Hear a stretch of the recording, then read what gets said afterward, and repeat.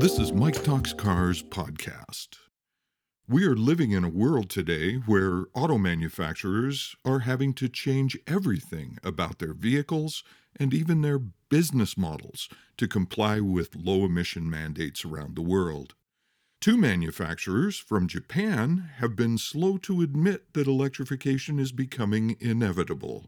I'm speaking of Toyota and Honda, of course. Toyota joins up with Subaru to create their first BEV, and today I'm going to be talking about Honda's first pure electric vehicle. The 2024 Honda Prologue was very recently introduced to the world.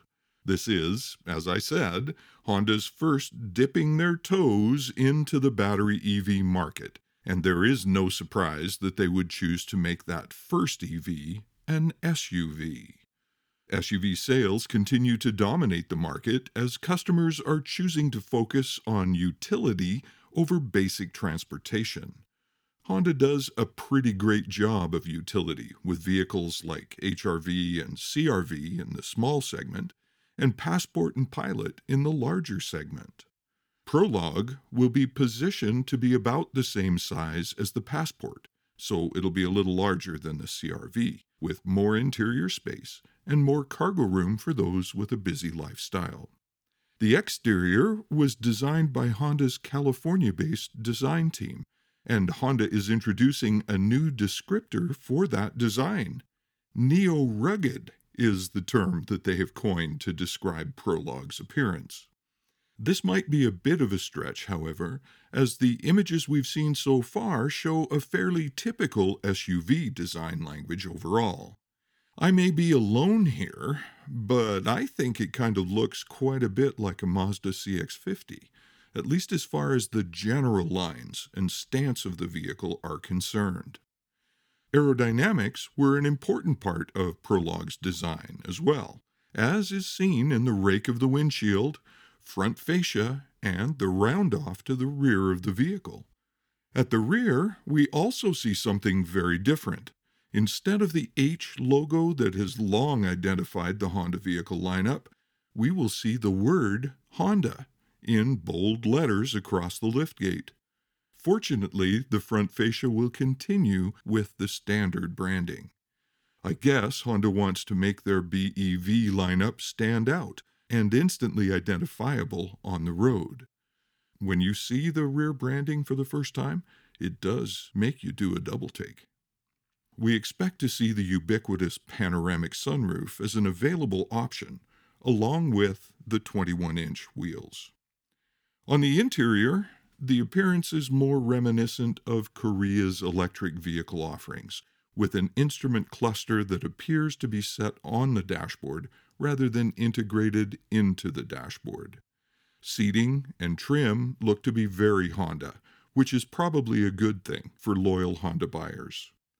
There even appears to be knobs for basic controls, like radio volume, which is also a good transition strategy to attract more traditional vehicle operators to this lineup. All-wheel drive will be available, of course, but there isn't much information on range, power, or pricing for the Prologue. I don't expect that they'll release that information until we get closer to rollout, which is expected to be sometime in 2024. Prologue will be Honda's first true EV, but it won't be the only one. Plans are to release a bunch of EVs based on Honda's E-architecture, which we should see in the market by around 2026. Honda is also teaming up with General Motors to produce a low-cost series of EVs beginning in about 2027.